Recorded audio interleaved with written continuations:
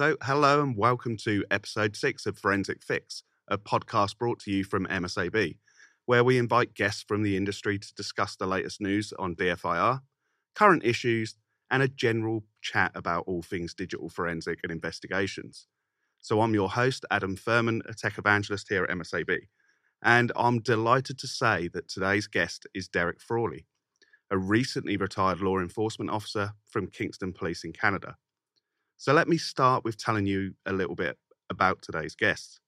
So Derek has recently retired from Kingston Police in January this year, completing his full service where he worked the majority of his career dealing with digital forensics. I won't say what year you started in the police, Derek, but of course you could tell people if you want. So Derek has worked several high-profile cases and since retirement has chosen to remain in the digital forensics world. So, Derek, I've given our listeners a small insight into your career. Can you give us some more detail about your past, your career path, and how you got into the digital forensics world? So, I started policing in 1995 in Peterborough, Ontario. Then in 1999, I moved to Kingston, Ontario, where I was on the road. In 2009, Kingston received a grant to be able to create their e-crime unit, and I was selected to be the member to do that. As I was being trained up, there's actually two very large cases that were waiting for me when I... Perfect timing. Yeah, perfect timing. There was the Shafia homicide in Kingston, which was a quadruple honor killing homicide. That was my very first case. No pressure. Yeah, no pressure. And then after that, there was Operation Delago, which was at that time probably the largest seizure of child exploitation material in Canada. And it just so happened that the servers were located in Kingston. Yeah, very fortunate. Yeah, a great way to start. I mean, you can only go down from there. So it was nice getting my feet wet. Yeah. But and then in 2014, I became a member of the provincial strategy in Ontario, and that's for the protection of child exploitation online. And I did that right till I finished my career in January of 2023. Yeah, impressive career. And what did a normal day look like as a police officer for you, Derek? From the time I was in digital forensics? Yeah. Well, obviously it changed. I was a sole person from 2009 to 2014. Yeah. I'd come in from my office and see if there's anything waiting, whether or not people are going to write warrants. So then the work just kept building up, and then there'd be a big rush. But the normal day was, was a lot of time in the office, in the lab. Whether it was taking computers apart, taking cell phones apart, doing the extractions that we could do. And then when 2014 came along, it was a little more, my day was more scripted in that I knew something was going to be waiting. We knew, we would plan warrants a week or two in advance, get everything set up. And it was it was the worst type of work you could do, but it was also the most rewarding. Yeah. But that was nice because I kind of knew you knew what you were doing. Yeah. And then, of course, in the end, when that type of work, it's rewarding because you save somebody. Yeah. And I can't imagine, because when I joined a forensic unit, there was a lot of experienced people already in place. So I was led and taught. How did you back in to go solo? How did you equip yourself? How did you learn the industry? Right. So when I started in 2009, because of course, a very large case that was waiting for me. I was mentored. I would go to the Ontario Provincial Police, and I would do. I was mentored there for the first little bit, for a few months. But really, it's the industry and in law enforcement and this whole digital forensics thing. You could reach out to anybody. Yeah. And once you made your contacts, you made your friends, whether it be from conferences or whatever, you could always call on them and say, hey, this is something new. How are you guys approaching it? Yeah. So, it's a lot of leaning on other people. Yeah. And then you pay back the same way. Yeah. You're right. The community in this industry is unlike no other. Yeah. Normally, if someone finds something that's going to make them look good, that they'll keep it to themselves. I've never seen that in this industry. No, it's instant help. Yeah. Yeah. And because we're all doing the same thing and we've all got the same purpose, and that's whether or not to find out if someone is guilty of an offence or if they're indeed innocent. Correct. So with your experience over the years, what would you say are the biggest challenges that are facing this industry? I mean, whether it be computers or phones, obviously the biggest challenge has been the move towards encryption and making it, everything's getting harder to get into. Yeah. And thank God it didn't, or hasn't taken the turn of what we thought would happen years ago. Where, okay, as soon as everything was encrypted, we've lost everything. Myself, I've been very lucky with being able to bypass over the years some encryption. And once again, it's just reaching out and leaning on everybody. So, it's getting into devices. That's really the biggest hurdle, but we seem to make, we make steps forward, even though we fall back, we then can get back on the horse again. And sort of when I started, it was sort of the ratio of work in regards to computers and phones was very heavily computer work, especially in child abuse material. Yes. As the years passed by, which they do very quickly, yes, I started to notice a trend that then started pushing mobiles higher. Did you see that in Canada as well? A lot of it depends whether or not the apps that or the programs that people were using were available for phones. Yeah. And it also depended on was it the low hanging fruit that you were getting or what? But it did definitely increase. We were still probably 60% computers in what I was doing because we were writing the warrants and that. Yeah. But when it came on to, like, people were able to, with cell phones, make a lot more of their own material. So it then started becoming, now we have to look at all the phones. Now we have to, it became much more important. So by the end, my day was probably 40% phones and 60% computers, it was a big shift. Yeah. Like it was 95 to 5 before that. Yeah. So, And we know how troublesome phones can be compared to dealing with a spinning disk, for example. Yes. That's the thing. If there was no encryption on a computer, I mean, every computer, whether it was, an SSD drive or an NVMe drive, or an old spinning drive, you're pretty well going to get the information, and you were your own roadblock as to what you could process. But phones are obviously different. Every phone's different, and next week there'll be a new phone that looks the same, but totally different way of acquiring the evidence. So, and your old hard drives gave you issues like.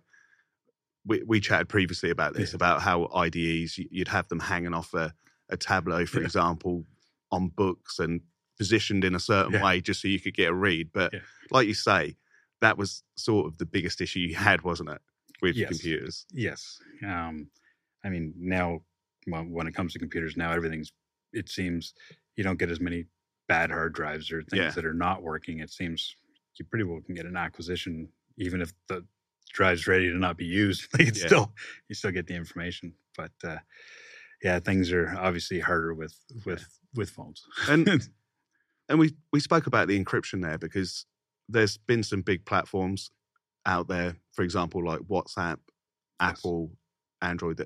They're always concerned for their victims' privacy, which I understand as an end user. Yes. How do you feel personally about them imposing those end-to-end encryption platforms? Well, it's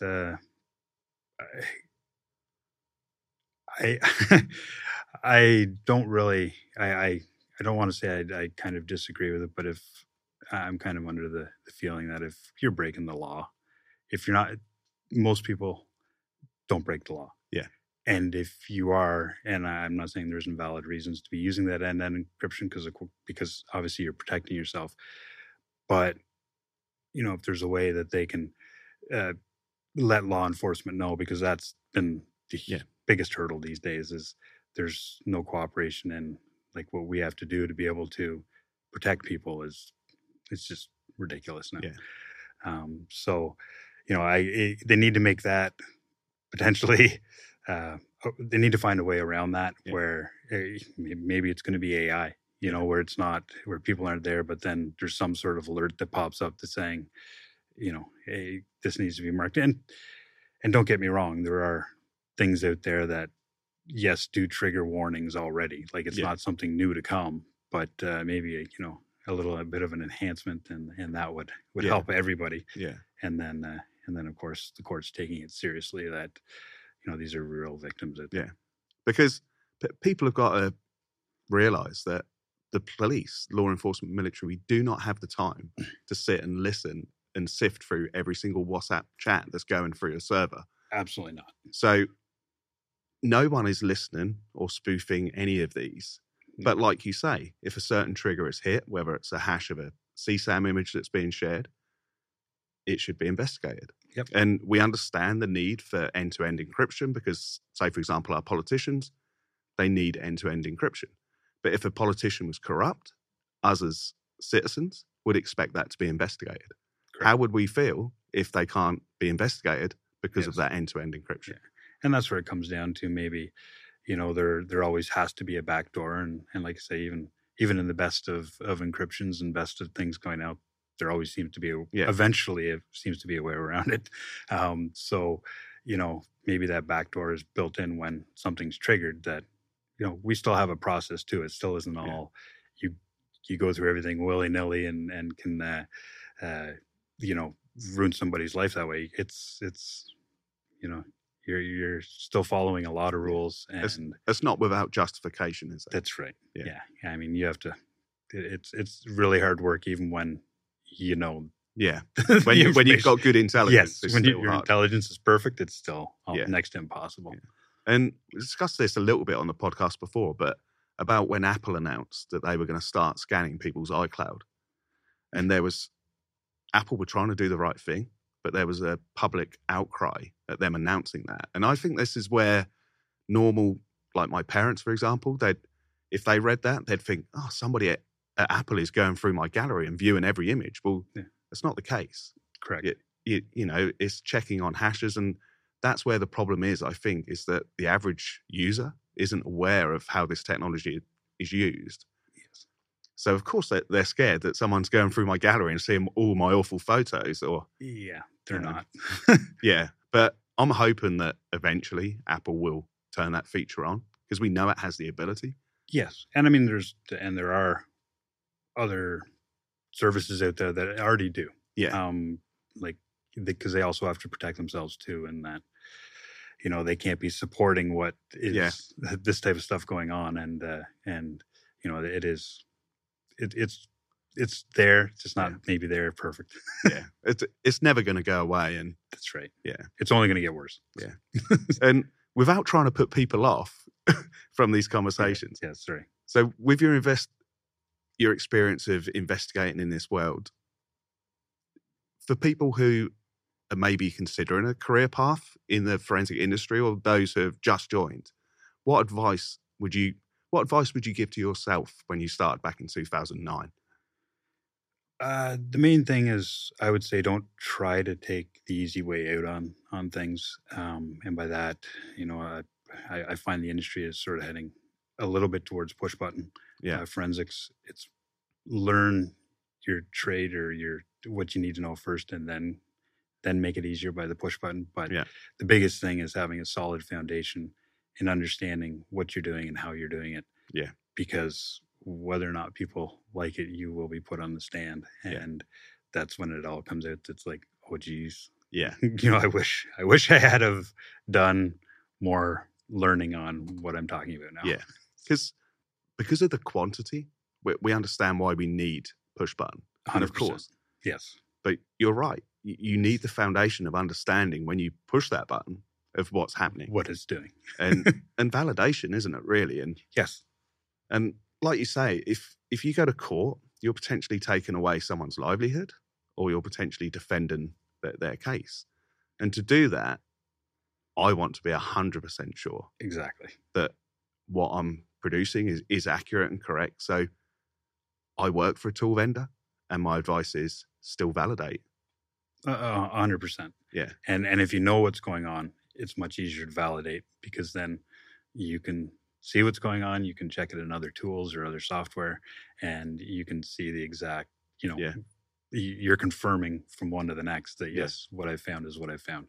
Exactly. And validation is sort of key in this industry. And like you say, if you understand what's going on under the hood, yes, then when you're giving your evidence in court, it comes across that way. Yeah. I mean, and the other, I guess the hard part with that is nobody knows everything. Yeah. So also don't be afraid to reach out to people that can maybe help you understand that new thing under the hood that's, you're being presented with, you now need to understand. So, I would just say having a solid base knowledge helps. Yeah. And it also helps you because we know from this industry that things are constantly changing. Like this week, as we record, the week of, we're May 24 today? Yes. May 24. And this week, WhatsApp, sorry to keep picking on you, WhatsApp, I don't mean it. There are other chat apps out there. But this week, they've introduced the lock chat, so the ability to lock chat threads, which then require biometrics to enter, or a PIN to enter that chat thread. And they've also introduced, like Apple and others, have the ability to edit messages, which makes our work very fun. You're trying to prove what the original message was. Yes. And having the ability, because it's hard for vendor tools to keep up. Of course, as soon as these updates are put in, we're testing them. Yes. But that doesn't mean that we're going to get that software into the laps of examiners the next day. So you need the ability to understand how to go in and review this yourself. Yeah. I mean, and it would also be nice when, not the whole Big Brother thing, but if companies are going to introduce this with proper, documentation and everything, then like help us understand. Yeah. And even if they don't want to provide it,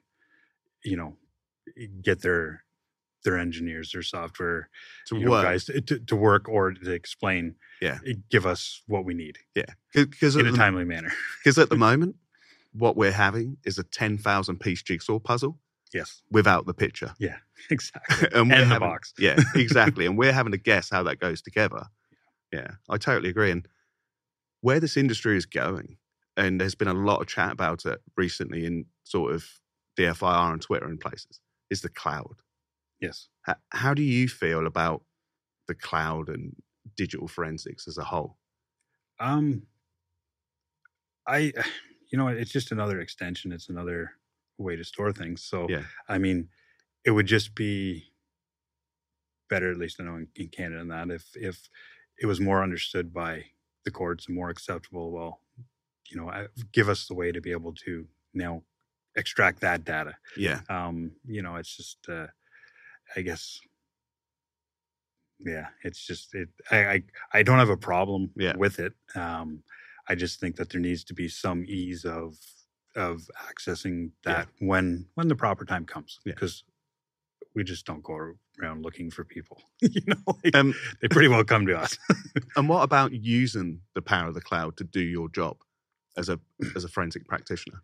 That obviously really helps. Like if you talk about like Amazon services, you could potentially harness the power to help get around encryption or crack a password or something like that. The problem I find with it coming from a smaller force is that right now it's kind of unattainable for cost-wise.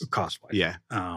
So, but it's definitely, the potential's out there. Yeah. And I think, I think in the future, the more players that are in it, the more competitive, and the better it'll be. Yeah. A better product and a more affordable price. Yeah. And I totally agree. The ability to spin up a power machine for as and when you need it is far better than trying to convince your procurement or your IT department, I want this latest machine with probably 512 gig of RAM now is probably where. Yeah. But as and when you need it, being able to spin it up for that hour to crack that passcode, 100%. Yes.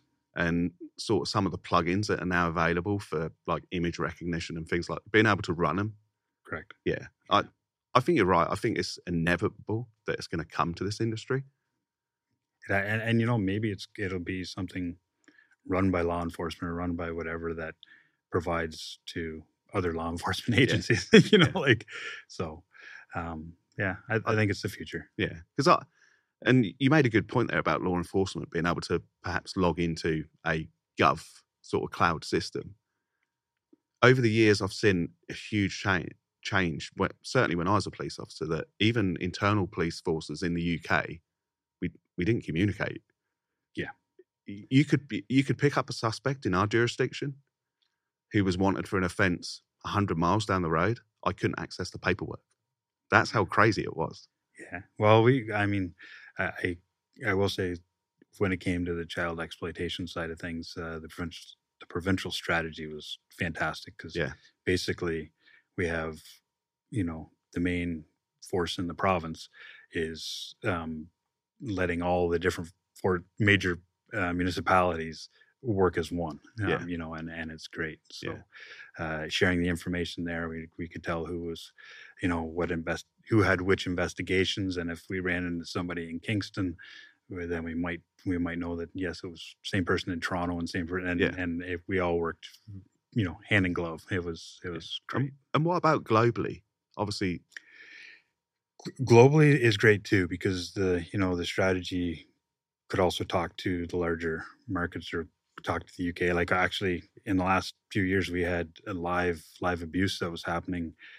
Suspect, you know, was here in our area, and yet it was, you know, over from the UK. We were called and said, "Hey, this is going on," and it was instant. Like we were able to like immediately save the victim at the time. Like it was, like everybody works together, which is great. Yeah, but it has changed. Yeah, and that's huge advancements. And in our last episode, we had Austin Berrier from Homeland Security, and he echoed that. He said the same thing, that it doesn't matter if it's Australia, New Zealand, that we are now finally globally tackling this issue. Working together. Yeah. Which makes sense for everybody. Yes. Yeah. And I'm now going to ask the final question, which has been set on behalf of my last guest, which was Tom Farrell, who has asked, if money, legislation, and technical restrictions were taken out of the equation, what would be the one solution or development to help you tackle online crimes against children? It's kind of hard because there's more than one needed. Yeah. I would say more. It's kind of going back to what we were, I guess, talking about, more cooperation with the courts and that, and taking it more seriously. And we've been handcuffed in that. Now you can't find the information of where it's starting from. It could take up to 30 days unless it's exigent. The one thing would be an immediate way of, yes, this is very important, and not just, you know, be able to get that information right away. Yeah. I don't know if that's the answer you're looking for, but it's your answer. I know. I just, you know, because and I'm kind of pigeonholing myself into that thing, but saving the victims. Yeah. It's the most important thing. And I'll let you know what Thomas said. And Tom said I could use this quote. So, okay. Tom would like to have the ability to be able to remote into the devices of anyone accessing CSAM material or grooming children. And he'd like to turn their device into a very expensive but useless lump of metal or plastic that could never be used again. A bit like probably Demolition Man, if anyone's seen the movie, where it instantly knows if you've made a violation. Yeah. Well, maybe like the old exploding ink bags when someone robbed the bank, and you know, as they exit. Yeah, exactly. It might be, but no, that's perfect. And thank you for your time today, for joining us on Forensic Fix, and thank you for your career in law enforcement, for helping in, like you say, can be the most challenging work, but it is the most rewarding. But thank you very much for your time, Derek. Thanks for having me. Thank you.